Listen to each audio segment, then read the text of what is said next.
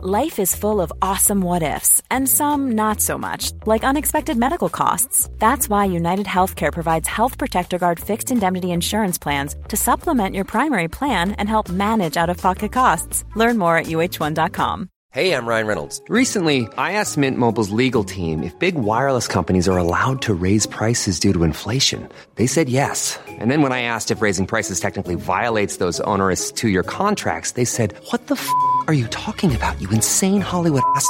So to recap, we're cutting the price of Mint Unlimited from $30 a month to just $15 a month. Give it a try at mintmobile.com/switch. $45 up front for 3 months plus taxes and fees. Promo rate for new customers for limited time. Unlimited more than 40 gigabytes per month. Slows full terms at mintmobile.com.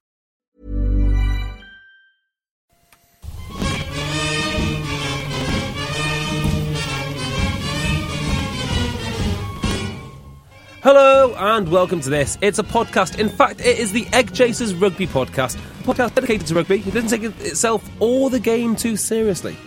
I'm here with Phil. Hello, Philip. Hello, Jonathan. How has your weekend been? Good. Nice and relaxing in the Peak District in Castleton. How delightful. You can tell us all about that later. Because down the line, we've got Tim Cocker. Tim Cocker. Good evening, gentlemen, from the Egg Chasers TMO shipping container currently deployed in South London. God, you've been doing some miles this week, haven't you? Or weekend, even. Yeah, Dublin, Belfast. The Belfast, I didn't get to go out in Dublin, but I saw a great game of rugby. Went out in Belfast, and that's fun. It's good fun, isn't it? I mean, yeah, how many stories will start with the phrase, "Well, we were in the Dirty Onion"? Ooh. It's just it's the name of a place where you just expect things to happen. And yeah. Quick question. Are you allowed to tell me who you went out with? Which of the crew went for a beer?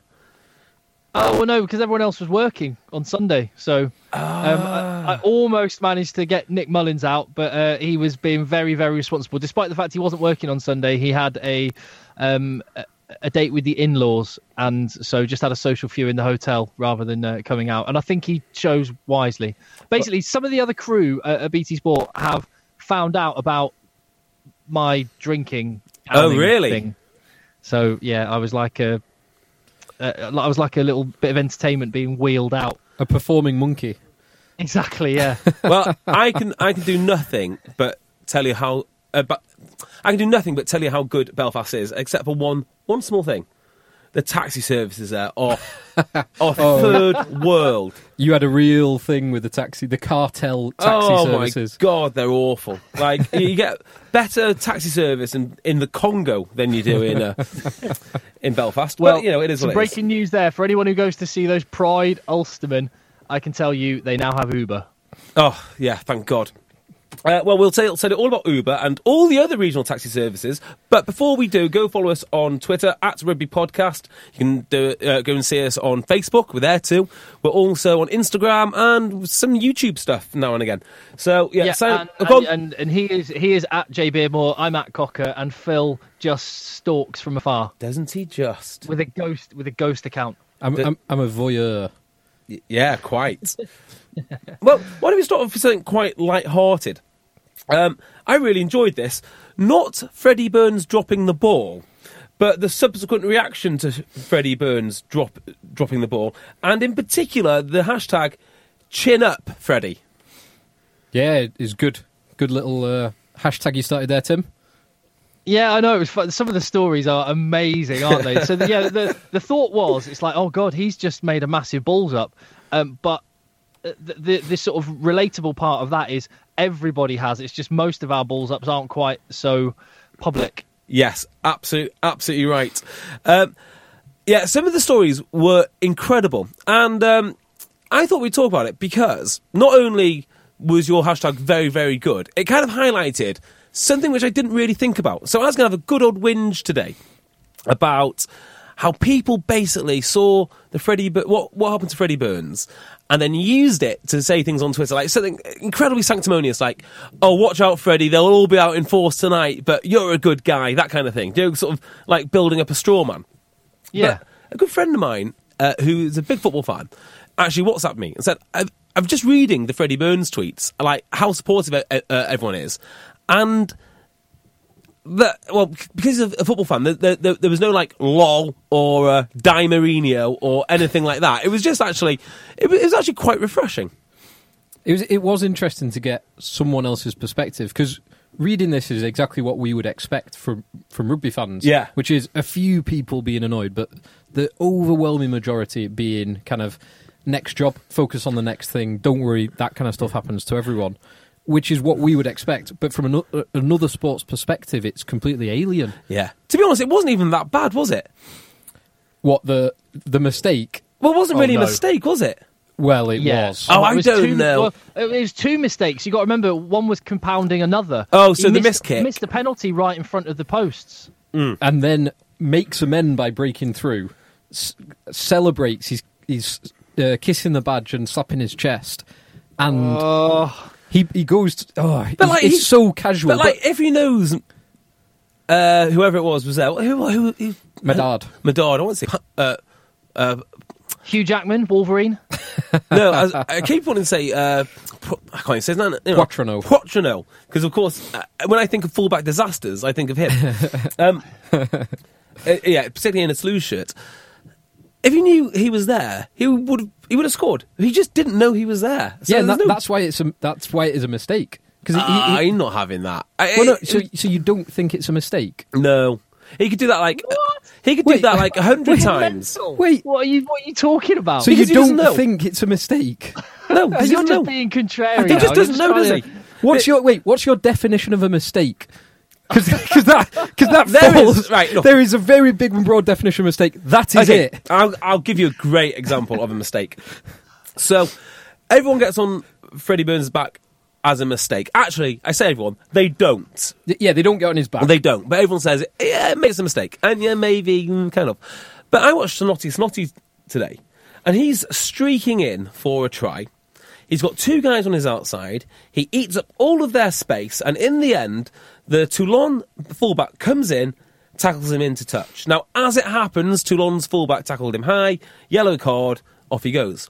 In my mind, what Snotty did is far more egregious than what Burns did, because Burns could have put down that put on that ball, try. He didn't see the guy. Snotty can see two men outside of him, and it's just the fact that the Toulon fullback messes up and he gets away with it. But that, not using your men on an overlap, when you know those men are there, is far more egregious than what Burns did.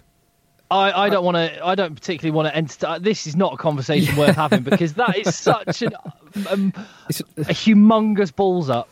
Particularly, it's the context of the game. Things like that have happened in other matches when a team's already 30 points up. Yeah, and it quickly gets forgotten about. But this was the kick. And then this balls up. I mean, it was like driving past an accident on the other side of the motorway.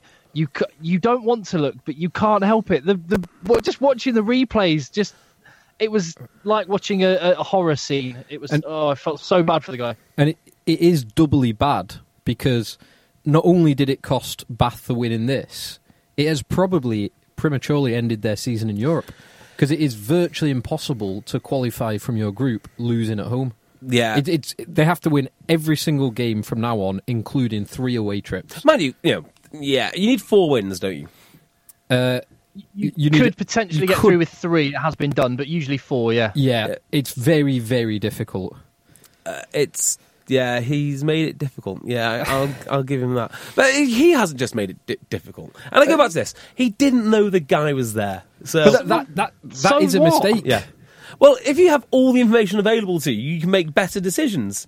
Yeah, but how about the planning for the worst, hoping for the best? Just fall down on the floor. Get the ball down. It's like, there's numerous ones. This is hardly a timely one, but I remember David Strella trying to clear the ball from his own lines against Argentina in the opening game of the France World Cup.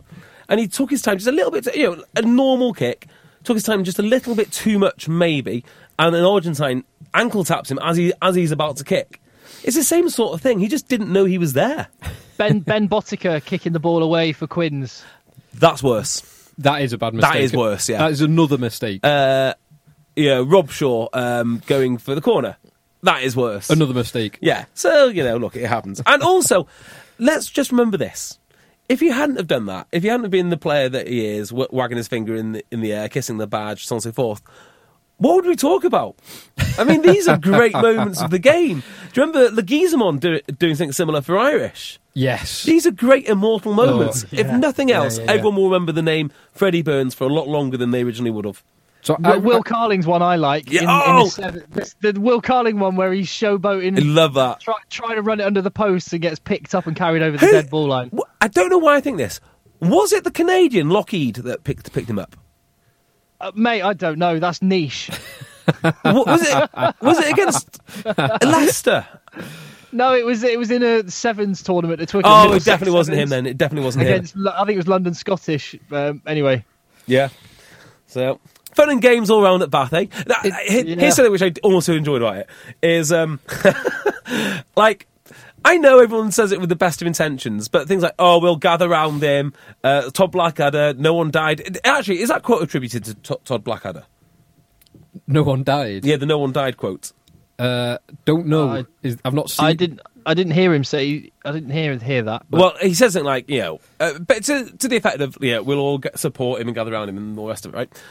On the other hand, Todd Blackadder's actions spoke slightly louder than words. Because he subbed him. And then whoever it was on the floor, when he's holding his head on the floor, someone shouts at Freddie Burns on the floor like, "What have you done?" Jack Willison. Yeah, Jackson Willison did that. The Blackadder taking him straight off, I actually think that's the right thing to do. Because I know that Blackadder will have not done that to criticise him. He will have put his arm around him. And Freddie Burns, with those two mistakes, will have been absolutely mentally shot. In the last few minutes, I think you just got to get him off there. I would have kept him on, right? Not only would I have kept him on, I wouldn't have let him come off after the final whistle. I'd make him wait outside for an hour. In the middle of the field. One of my favourite moments of the weekend was kind of a reverse. I thought it was great, but it seems to have been met on social media with people absolute hatred. Maro Itoje doing the celebration with the Glasgow players. I didn't see when it. They didn't. So the whistle had gone, but Glasgow played on, scored the try, all jumping around celebrating. Maro Itoje obviously knew that it had been disallowed or the game had already been stopped. And so he starts going into the huddle, jumping up and down, celebrating sarcastically. So I do like that. It's something that I've noticed from Saracens, particularly the last 2 weeks. They are really antagonistic of the other team. Sassy Saracens. With Quins the other week, they were really trying to wind Quins up. And they were doing it in this game. Really? Yeah. I've not seen Saracens for a few weeks now, so I'll look out for this. I was busy watching Newcastle demolish Toulon. Hell of a result, that. Yeah. What a result. Did you boys watch it? I was watching Saracens. Were you at Saracens, Tim? No. I was watching it. Have you worked today? No. Ah. I have to be. I'm in the shipping container because I have to be in the south tomorrow. Got you. Did you watch the Newcastle? So you're watching the Saracens game. Yeah. The Newcastle game was superb. For me, the best contest of the weekend. Oh, really? Yeah, it's quality. So it was 25-26 to Newcastle. Yes. But I don't know anything more than that. Well, it's a weird one because first of all, you look at the Toulon team. And this is not a classic Toulon team, So you recognise some of the names, like the French international, some of the French internationals. You recognise like Fekatoa, obviously. So there's a handful of them. Yeah, okay, good. But then the pack is people I've never heard of, really. And I don't know if it's like never heard of in the same way a Frenchman has never heard of Callum Green, or if it's like that I just don't know these guys. Yeah, there's a few. Which unusual names? I'm just looking at the team sheet now. So you recognise obviously Gerardo, and then who? Struggling after that, to be honest. Romain Taufifenua, I know. Yeah.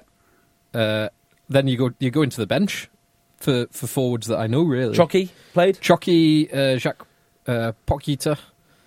Yeah, by the way, not exactly a huge name. No. Huge book, but not a huge name. Yeah. Last time I remember him, he was winning a Super Rugby title for the Waratahs. Yeah. So, not a great team, but, nevertheless, it is Toulon at home.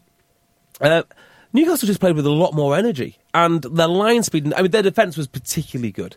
I thought Ben Whitehead, is that the name of the ref? Is there a Ben Whitehead? Anyway, Ben had a super... The Welsh chap. Yeah, now, I think he got a lot of criticism if he was in charge of Leinster-Munster a few weeks back, or last week, if it was him. But I thought he had a great game, because every decision, it felt like, had to go to the TMO, because it was one of these, like, slightly too high tackles, or, something had happened. Then he dealt with everything rather well. And Newcastle, in the end, just outdogged Toulon. Toulon seemed to have, the better of the possession when they had it. But Newcastle came out on top. It was quite impressive. Well, let's touch on the officiating more broadly then.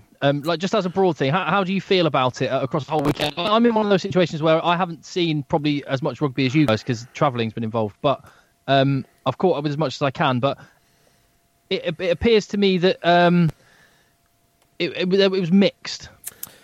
So one observation, and it was repeatedly mentioned in comms, was that the refs are going to be stricter around high contact with the head, but also rucks, clearing of rucks, and rolling or any contact with the head in that, and guys going off the feet. Yeah, and I think they were, to an extent, although it was probably a little bit inconsistent. Yeah, I'll give you a great example of that.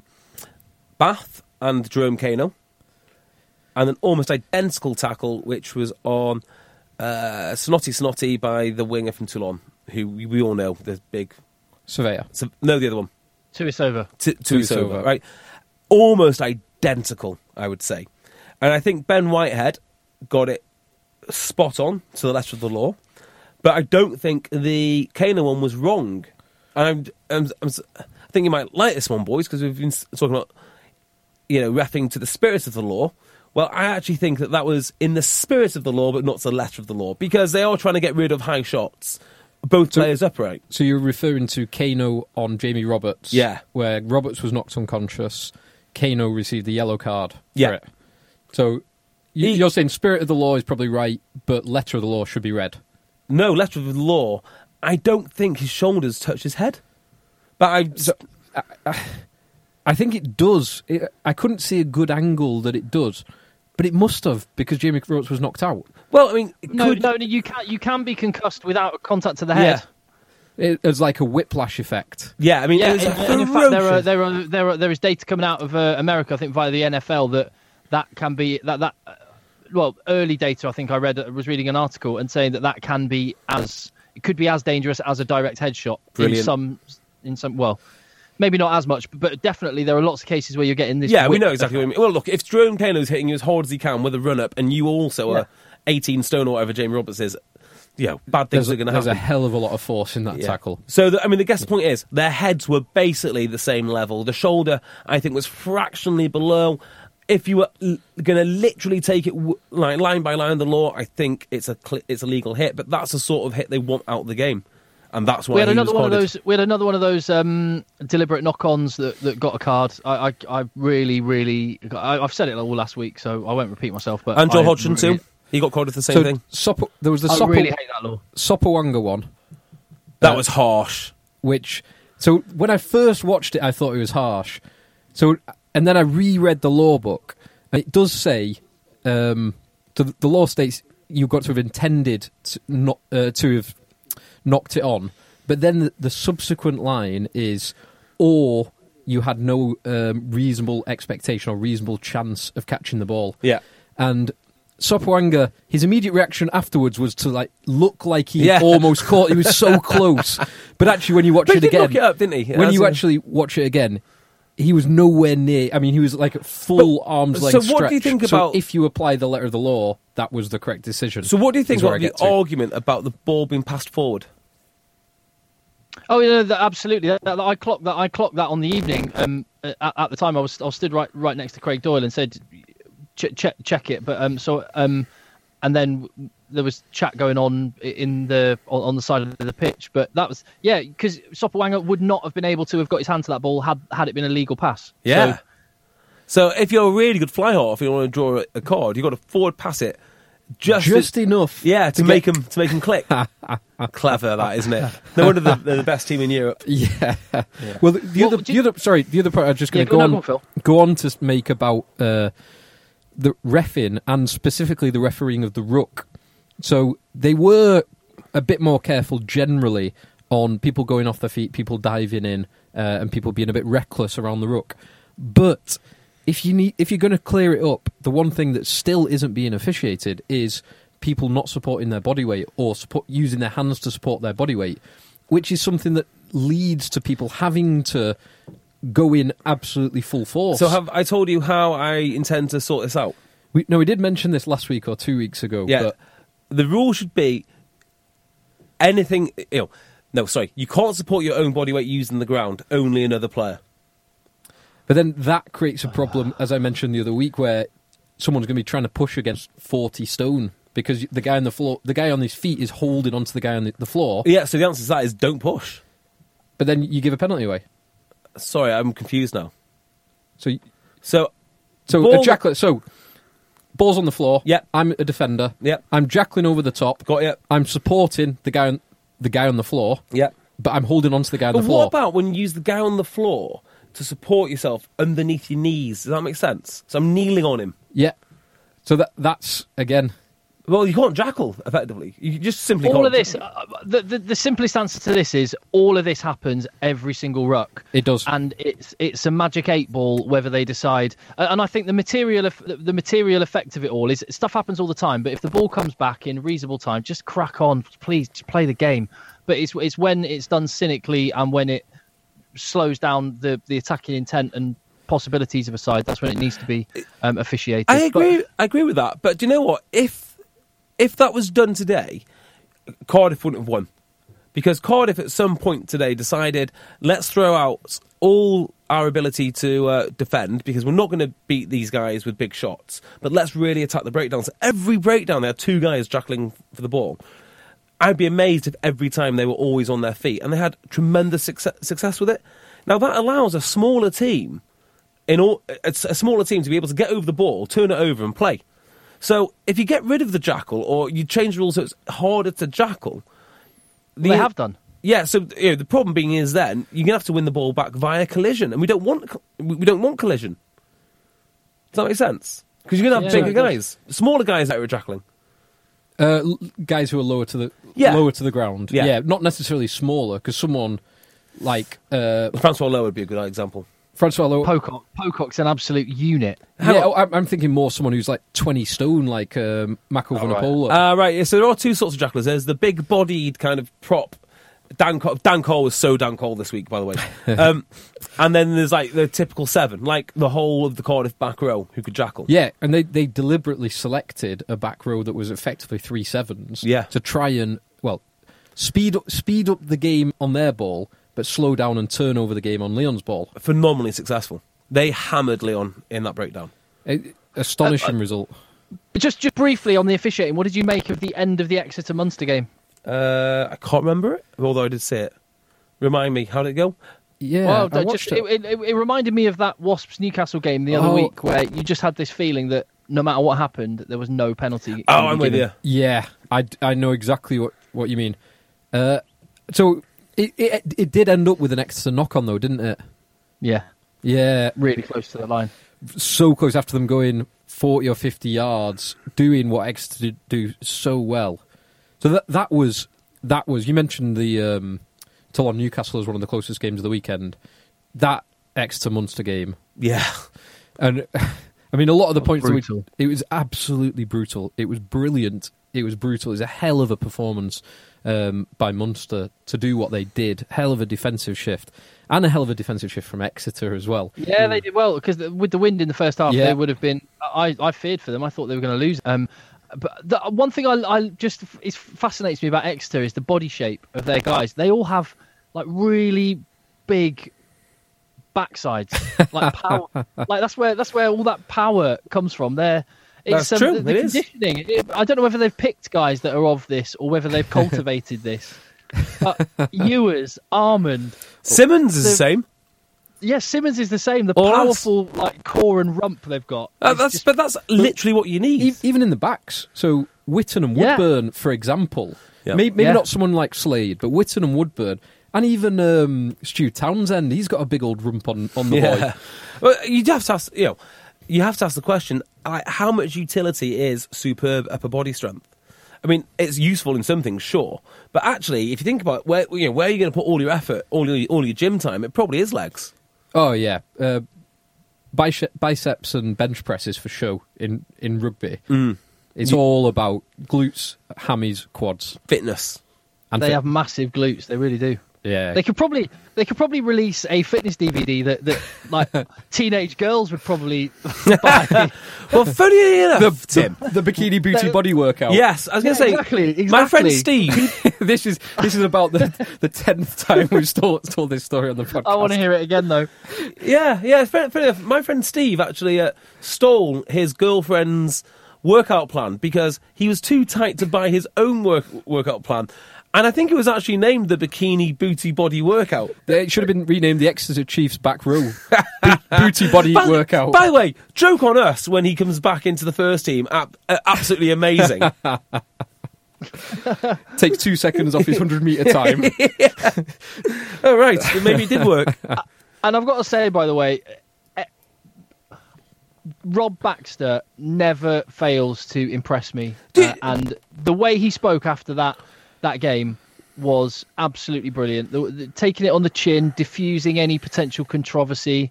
Loved it. Because there were a few contentious moments. Some of the refereeing decisions around the breakdown, in both directions, I think it equaled itself out. But I'm sure there were fans of both teams complaining about individual decisions. And the Conway charge down, the over-enthusiastic charge down on Steenson. Yeah. Oh, yeah. There was a lot of people calling for a card on Twitter. I'm actually surprised there wasn't a card, in all honesty, because it's the kind of thing, it's like cynical, unsporting play, and it's reckless, and it's the kind of thing we're trying to get out of the game. But Baxter cut through all of that, and yeah, he was very magnanimous, and the usual Rob Baxter that you come to love and expect. It is disappointing for Exeter, though. You can't get away from that. I mean, they've really targeted this competition this year. First game of the season that they've not won. Correct. I know he's not particularly rattled by it, but maybe they should. Maybe they should be, because they really wanted this game, and there's going to be teams which are a hell of a lot better than Munster. Well, they've got 2 away games. They don't have to go to Thomond Park until the last game, and I'm sure they will be thinking, let's get the job done before then, because if they have to go to Thomond Park and get a result, that's they're going to be in a bad place. Yeah. So who's in that? Isn't it Gloucester? Gloucester Cast. Gloucester. Yeah. So I'd fancy. Now, go on. I was going to say, can I just pick up on something that I read a few times in a few newspaper articles whilst I was in Ireland? Ooh, from the writers, yes. Irish writers. So there was a lot of. It's the way they describe the financial side of the game. Okay. I have an issue with. Okay. Because there were phrases like there was this article previewing the game and talking about Wasps, and it said the expensively acquired Brad Shields, and the making a point of saying how much Lima Sopawanga, who's exchanged his hope of playing for New Zealand for bags of cash. There seems to be a huge amount of emphasis put on this money bags England tag, and I was in awe of that Leinster performance. But looking at the side and thinking, there's no way they're paying less for their squad. Their massive squad. Yeah, but it's all subsidised by Ireland too. Well, I know, but that's why I'm saying I just think this. It's fine. I'm not begrudging it or saying that it's bad or anything. I'm saying that I think Leinster and Ireland are doing a great job, and if they can get the other provinces working as well. My point is that just stop this whole money bags England and France thing, because it's a narrative which has been running for a while, and I just don't believe. It does feel a bit hypocritical, because, for example, when Sexton went to Racing and was one of the highest, if not the highest at the time, paid players in the top 14, and he didn't come back for a pay cut. So it does feel a little bit hypocritical. Yeah. Although they have, like, everyone has recognised and repeatedly recognised just how good their youth development and their selection and all that is. I mean, there's so many things going on. It is cheaper to keep the players that you develop rather than buy them. Always. That's undoubted. they are an amazing rugby outfit. And it's not just, by the way, it's not just the players. It's not just the fact they've got 27 players. I mean, if you look at the rest? Yeah. Sorry. Probably I meant 27. 55? I meant 27 in internationals. My mistake. They've got far more than 27 players. It's the fact that they use them correctly and that they're a good team. Think about someone like Jack Conan. Jack Conan's a good player, right? World's best 8? Probably not. No. As good as Nathan Hughes. I know he didn't play, but probably not. But he's a really, really good 8 for that whole system. It's more than just having 27 great internationals. It's of course. It's a wider team. Now, interestingly, I'd like to flip that on its head because a lot of Leinster fans were bemoaning that they were moaning about the moaning of the Premiership teams, and the Premiership fans said, "Oh, it's not fair. Leinster rested all their players." I said, "No. Leinster didn't rest their players, or no more so than Wasps, because for appearances, Wasps and Leinster are pretty much on the same across the first 15. Does that make sense?" As in, games played this season. Games played this season by the 15. No, it isn't rubbish, Tim. It's exactly the same. But because the numbers are the same doesn't mean the reasons are the same. No, the total number of appearances in the Leinster 15 on Friday night is in total. Hold on a minute. Let me get this right. No, over what period was it? There was someone sort of season, isn't it? Yeah, it was over. I think was it last season. No, God, I'll try and remember the stat, but it was an incredibly low number. Yeah, so relative. Yeah, I completely agree. So it is. I'm sorry, I can't remember the stat, so I won't give a false one in case it's wrong. Anyway, right. So, well, the argument was Wasps have got as many first team appearances this season as Leinster, or very close, but the reasons are very different. Whereas Leinster are busy, getting ready in peak condition, rotated, so on and so forth. Basically, just conditioning for big games. The reasons the Wasps guys haven't had much time is, well, some of them haven't joined the team. Some of them are joined late. Yeah, some of them are injury replacements. Yeah. Some of them were injuries coming back. They're completely different setups. But that's the whole point of the Heineken Cup. The whole point of the Heineken Cup is you get teams from different setups and different structures of how they play, and you see who wins. I mean, totally. It. No, and it's amazing, and we can talk about the positives in the performance. I just hope that this narrative can stop, because on the very same day that I was reading this article saying the expensively acquired Brad Shields, it was also like, oh, Conor Murray signed a 3-year extension to his Munster deal for the rumour is over £2 million across those 3 years. Good for him. Good for him. Yeah. Absolutely, and it's putting the national team first, and it's really, really working. And Johnny Sexton in 2 years playing 7 Pro 14 games is the sort of thing that New Zealand have done, and the sort of thing you need to do with your star players to win a World Cup, and that's where the focus is. And I just wonder, it's interesting, like the Premiership teams are going to need bigger squads because they can't go into Heineken Cup games and compete. But the thing is, the argument, in my mind, is not so much. Well, it is about resting the players, but does the intensity of the Premiership create better teams? That's obviously been tested greatly now because of the strength of some of the Pro 14 teams, which are subsidised by the unions. But that's fine. That's exactly why we play the Heineken Cup, to work out which structure works better. Back to that Wasps stat, sorry. It was 40 combined appearances. For Leinster, starting 15 have combined 50 Pro 14 appearances. Say that again, sorry. So Wasps have 48... 3 games, like 3 and a bit games. Yeah, so Wasps have 48 combined Prem appearances. So that is their starting 15 this season.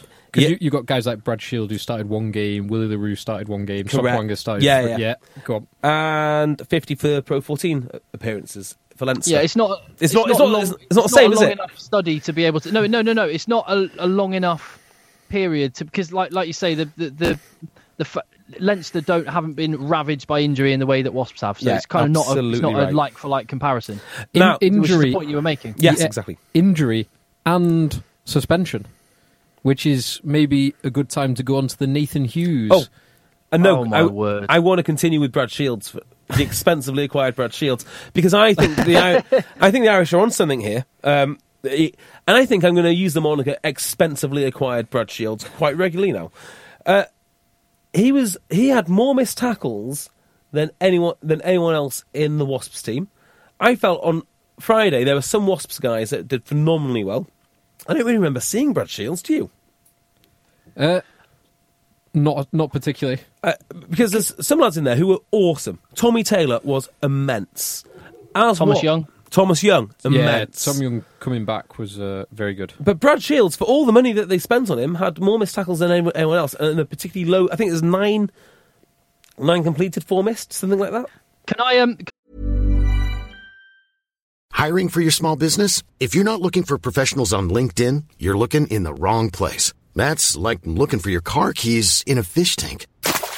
LinkedIn helps you hire professionals you can't find anywhere else, even those who aren't actively searching for a new job but might be open to the perfect role. In a given month, over 70% of LinkedIn users don't even visit other leading job sites. So start looking in the right place. With LinkedIn, you can hire professionals like a professional. Post your free job on linkedin.com/spoken today. Life is full of awesome what-ifs, and some not so much, like unexpected medical costs. That's why United Healthcare provides Health Protector Guard fixed indemnity insurance plans to supplement your primary plan and help manage out-of-pocket costs. Learn more at uh1.com.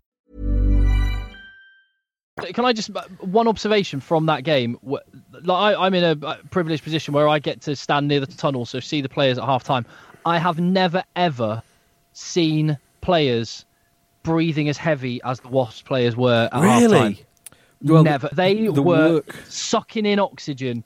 It was like their heart rates must have been pretty much near maximum, because they were their chests were going up and down, up and down. I've never seen it any other team quite like that at half time. Well, they'd only conceded 2 tries in that first half, and one right at the end of the half.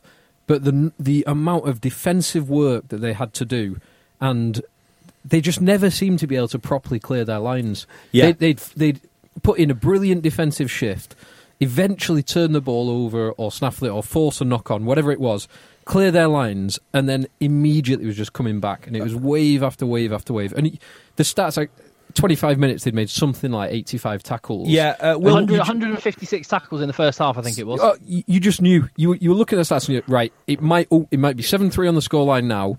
This is...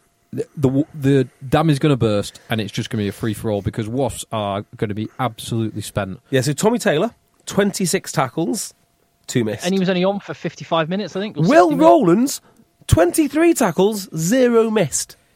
Will Rowlands is a very handy player. Bloody hell, that's good. Brad Shields, 15 tackles made, 5 missed. I really don't like... I have a big issue with this whole missed tackle thing, because it's just the number. And second rows and props and hookers make the majority of their tackles around the guard position, and they're usually done by people that are trucking straight into them. Yeah, so, fine. But Tim, this suits JB's narrative. Well, no, it's just interesting. I always, that's the first thing that I look at: how many tackles someone's made, and then how many missed tackles. Love it. I remember our coach at university, at Bath Uni. It was a Wales A player back in the day. Yestin, someone. Anyway. He was our coach, and he loved the stats. He used to get the non-playing players taking stats. And I thought I had an absolutely terrible game in one booster match.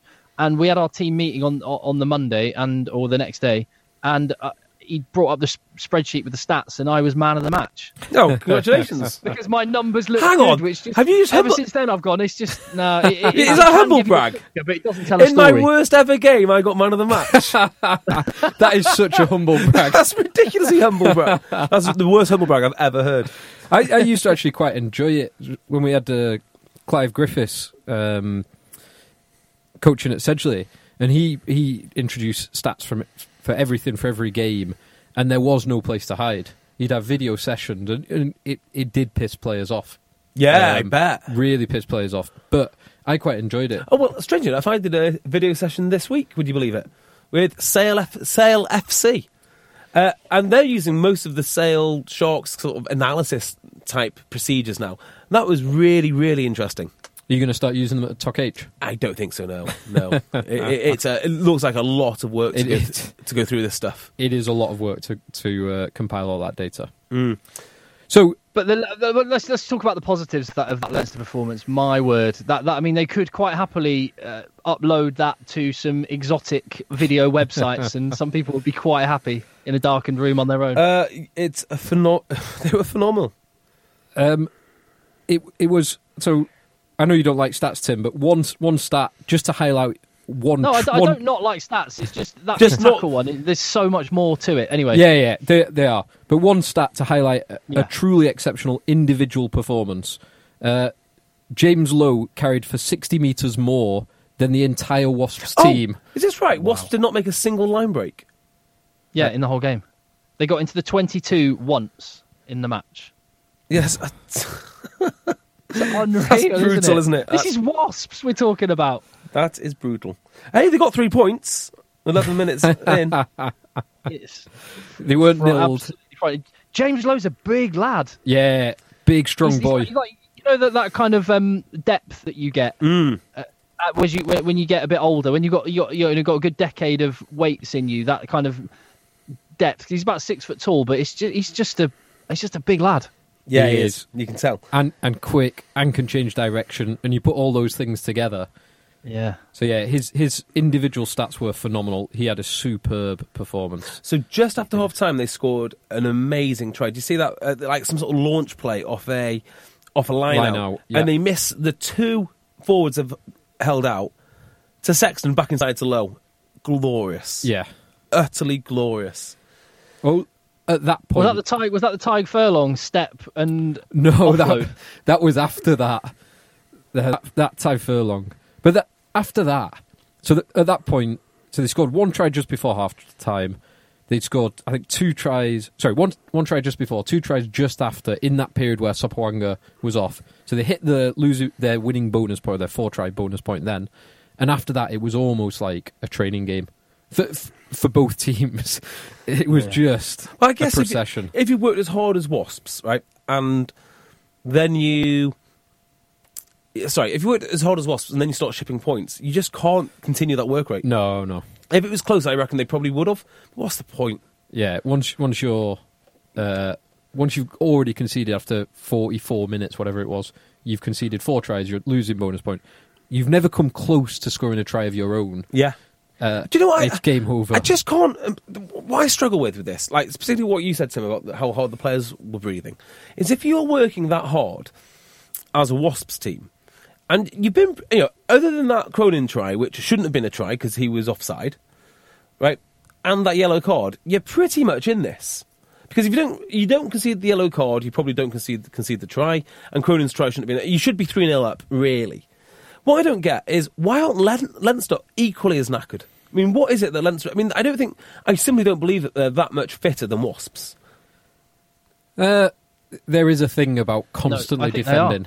Yeah. I think they will be a good chunk fitter, but it's also, they're a better unit. And you've spoken in the past about Wasps' systems not being... Well, you said they had no systems at all. It's kind of... So if their systems aren't as good and their players aren't reading the game as well, then they are running more meters than they need to in order to get into position to defend. Do you not think psychologically, if you played a half of rugby and you think you're really good, Leinster obviously think they're really good, and you've come up against a wall of 130 tackles, at some point you're not thinking, God, these guys are good. What's it going to take to... Why does the psychological damage only happen to Wasps? Because in a way I kind of think that Wasps would come off that field and say, hey, boys, they've got nothing. Maybe they did, but then conceding 2 tries in 4 minutes immediately after half-time. I actually think, based on I actually think Leinster, I mean, obviously their players are incredibly skillful, great rugby brains. They've got systems which they all buy into and work, but I actually think they are fitter than anybody. And it was really interesting. You look at a lot of their guys, they're not that big. They're not as big as I thought they were going to be. And that's not a criticism, because I think actually they are, like Josh van der Fleer was one, for example. I sort of stood next to him and went, I was surprised me how not big he was for an international back row. And he's quite a small guy, relatively speaking. Obviously, I wouldn't say, he could have me. But I just think, but one thing that was really noticeable when you're there is how fast they all get up off the deck and get back into position. They are up and sprinting back to reload and get in position. to resource the next phase, Right. JB. Where's this come from, Tim? Can you explain it? I have played rugby I'm still playing rugby. 20 years I've been playing this game in some form or another. I have never resourced a ball. Phil, have you ever resourced a ball? I don't know what resourced means. Is it resourced or resourced? I don't know. What would be the difference? It's like resource. It's like an HR. It's like rugby teams are got a recruitment consultant in there somewhere. The scrum half. we need to employ a couple more people into this ruck. Get in here, lads. Yeah, resourcing the ball is. But you're not even resourcing the ball. Then you're resourcing the ruck. Aren't you? I mean, I can understand resourcing the scrum, resourcing the ball. I don't know what it means. I can't help you. It's just some of the current lingo. It'll be another word in a couple of months' time. With your fast and loose definition of the word mistake, I've got no idea anymore, Jay. Yeah.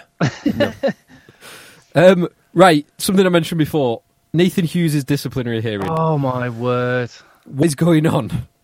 So he's at a disciplinary hearing, and at 8:30 p.m. he tweets, "What a joke."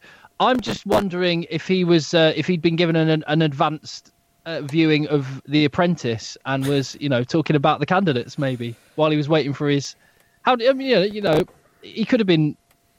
I don't know. He might have just made up a joke and thought, "Oh, what a joke that is! I'm so pleased with myself." So when he tweets that, I'm still So it's an hour and a half after his hearing started. Yeah. He tweets, "What a joke," and then 3 hours later, it's announced that the disciplinary hearing has been postponed, or certainly will be reheard in not less than 7 days' time. Right. So why did he play on the weekend? And he's suspended between the two. So they like. So he is suspended until a satisfactory conclusion of a future hearing. So hang on. If he, for instance, it gets cleared of this, Yeah. what happens then? Because he was going to get suspended anyway. So, But we don't know they'll that. count- George Smith they'll- wasn't. Well, no. Obviously, they didn't give the actual verdict from what they were going to say at the last one because they want to factor in something else, which presumably, certainly, I'm sure, is this tweet.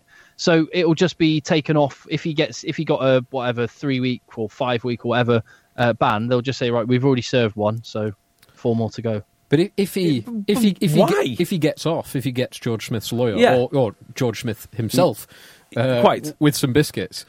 Well, they've obviously decided on what he was going to get for what they were there to do. But I just want to say, what are these guys being paid by the hour?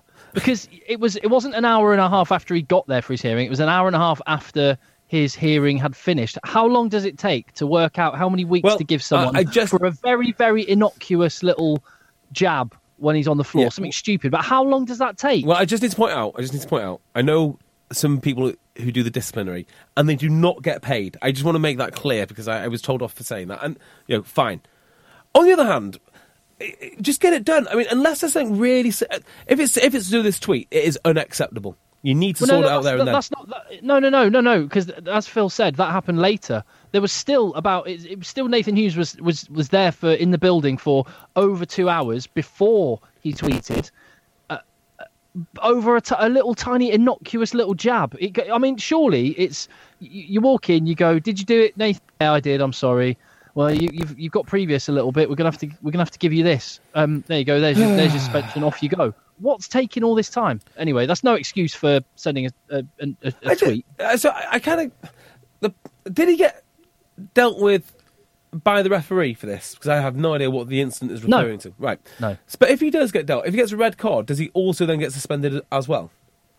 You just get the suspense from the red card, which would vary depending on the offence. This is where it baffles me. Because the red card is a conclusion of guilt almost, and then it's a disciplinary of the length of the ban. Yes. Whereas here, because there was no conclusion of guilt, because there was no red card, you've got to conclude the guilt, and then you've got to determine the length of the ban.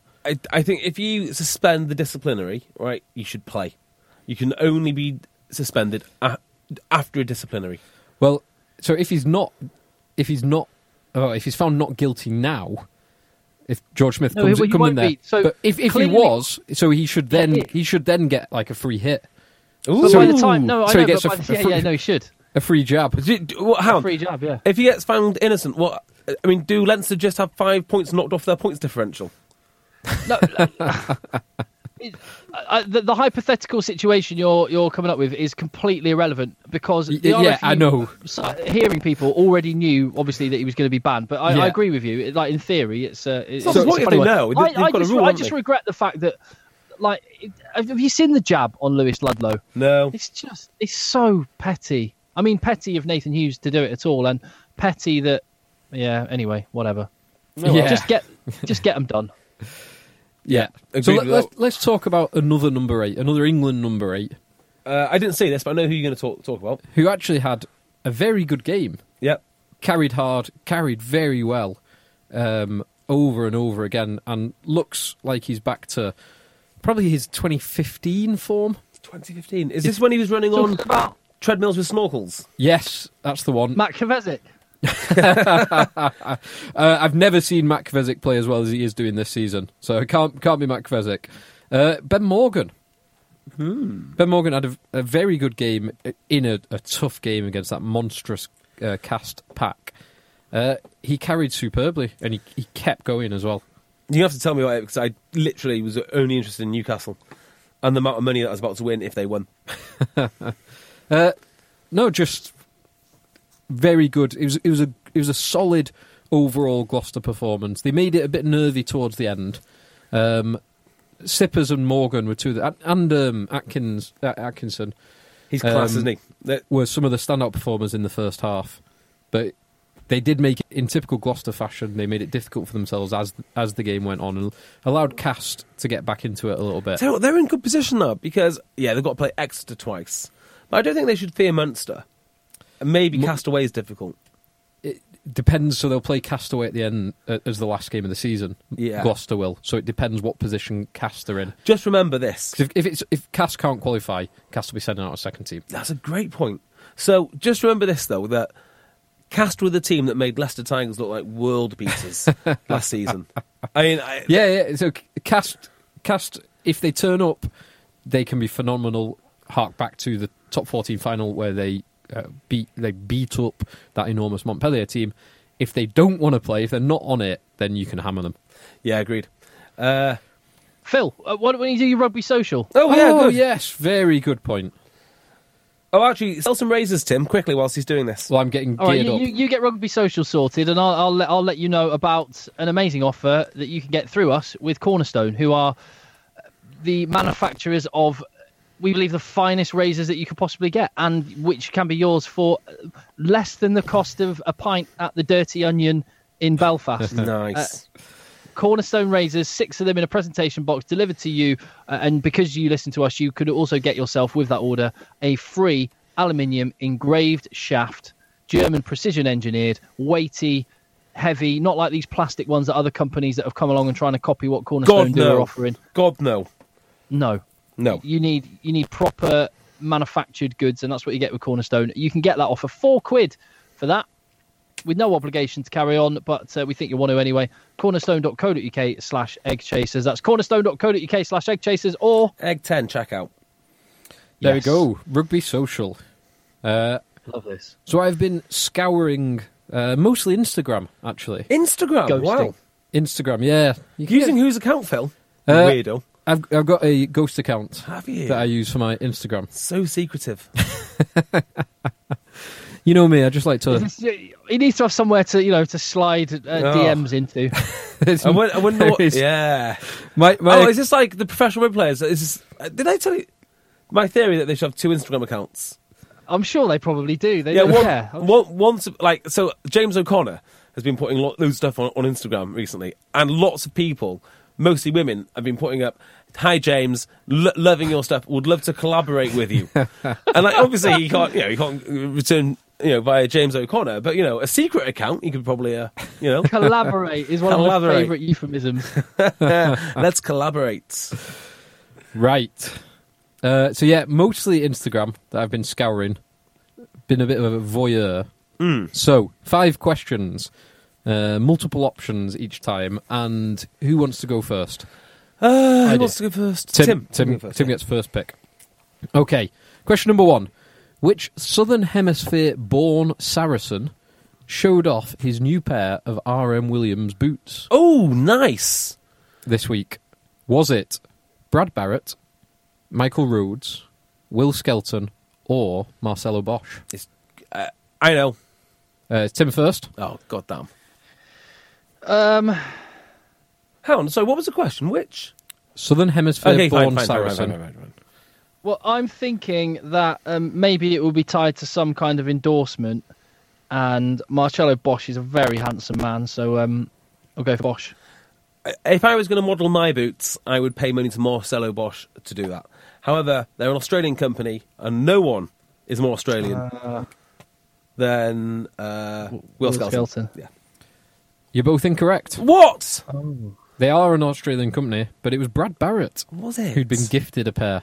God damn. Brad Barrett is outraged that you described him as a Southern Hemisphere Yeah, what? player. England international Brad Barrett. Southern Hemisphere born, yeah, because Michael Rhodes okay, is also in there, who has got aspirations of playing for England. Question number 2. Which England international Gloucester player was filmed wandering round the Gloucester strength and conditioning area in just his boxers and a pair of lifting shoes? Was it Danny Cipriani, No. Charlie Sharples, No. Matt Banahan, Incorrect. or Ben Morgan? Ben Morgan for me, please. JB picks Ben Morgan. That feels like a Banners move for the Bants, for the boys. For the lads. For the Bants. Tim goes into the lead. This is a joke. Yes. Absolute joke. Question number 3. So he had all his tats out on show. Absolutely. Have he and his brother finished their combined tattoo yet? Is it even true? I'm sure it is true. Isn't it a Spitfires or a Spitfire and a Hurricane? I thought it was a like cannon firing Firing a know. cannonball. So it's the case that if they stand next to each other, it will be one picture. Yes. Yes. That's what I understand it to be. Yeah.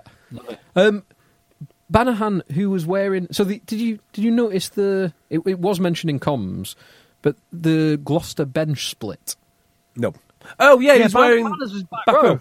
So Banners... So it was a 4-4 split in terms of 4 forwards and 4 backs. But it was 4 front row forwards, then Matt Banahan, and then 3 regular backs. So Yes. Banners... So I'm assuming there was 2 hookers, one of whom would have been covering back row, which would mean that Banners might have actually been covering second row. Well, it in makes case sense. there was an issue. That's where he started. Yeah, but he actually did come onto the wing for Marshall, I think it was. If you want to prolong your career, it's not bad to have some flexibility, is it? Yeah, absolutely. Question number 3, Tim with a 1-0 lead. Question number 3.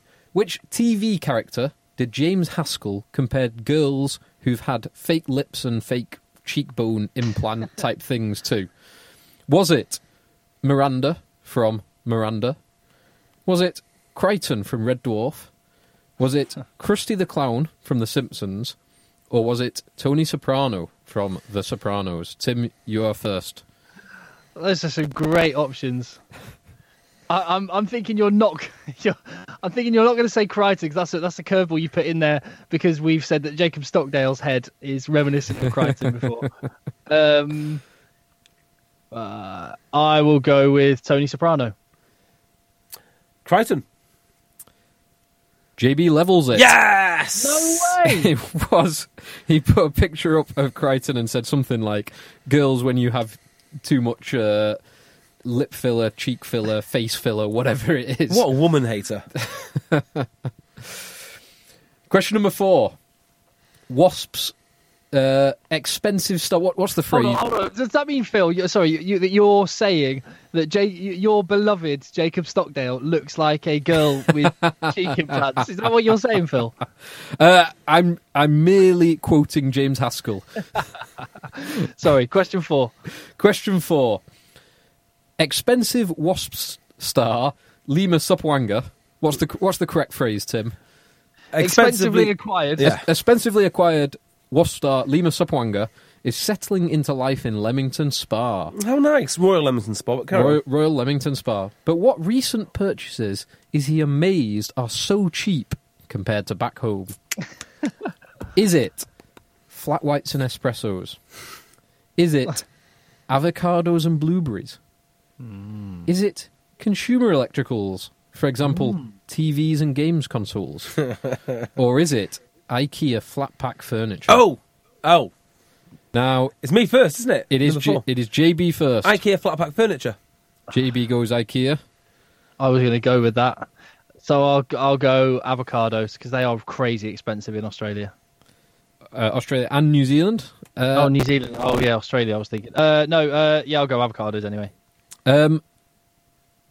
Tim takes the lead. God damn. 2-1. What? So we know he has been shopping in IKEA, but he certainly didn't this week comment on the expense of IKEA. He commented on it was a very weird tweet about how cheap avocados and blueberries are over here. Yeah, interesting. Do you think he also tweeted that he didn't realise none of his teammates told him that he needed euros to pay for a taxi? Oh, that's a tweet that I saw. Yeah, very funny. And so Tim has got a 2-1 lead going into the final question, which is fitting that it is a Sale Sharks based question. Oh, here we go. Come on, Beardmore. But Tim gets the first pick on this. So, question number 5.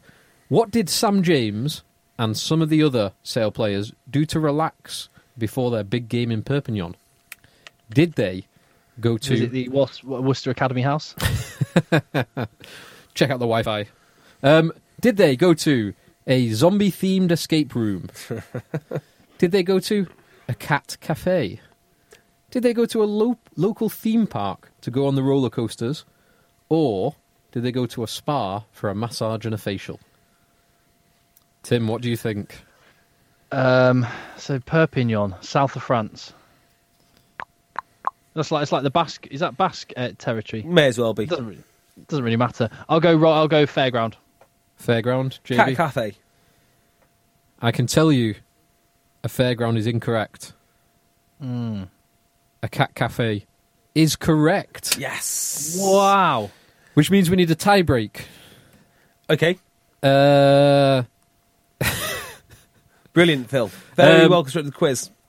I was hoping you wouldn't draw level. That's fine. Why just lie and say I lost? We can draw. Okay. There we go. You What a can great draw. game of Rugby Social. Da-da-da-da-da. Fantastic. Well done, Phil. Right. Do you know where the Sale players went after their victory in Perpignan? Do you know what? I know so many things from this weekend that I feel like I've heard it, but I can't. I don't know. Go on. They got a bus. Yes. South. Yes. Yes, I do know this. To your favourite city? Did they do Nice? No, Barcelona. Barcelona. Oh. Barcelona. Yeah, I knew they did something fun. God damn. That's cool. Right, okay. There you go. Hey, boys, we've been recording for an hour now. Shall we call it a day there? And we'll put the rest of the Heineken Cup and our predictions for next week on, tomorrow's podcast. Absolutely. Yeah, let's do that. You all right with that, Tim?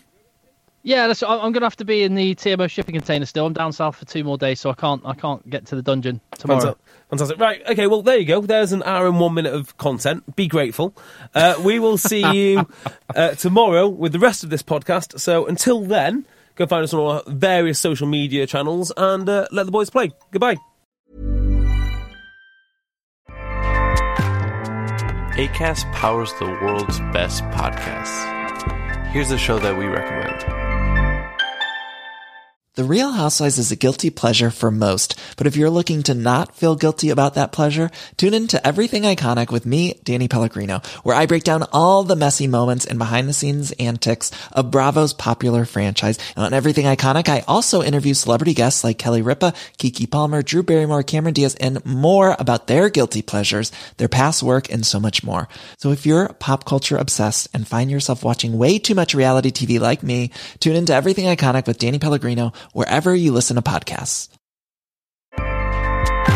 Acast helps creators launch, grow, and monetize their podcasts everywhere. Acast.com.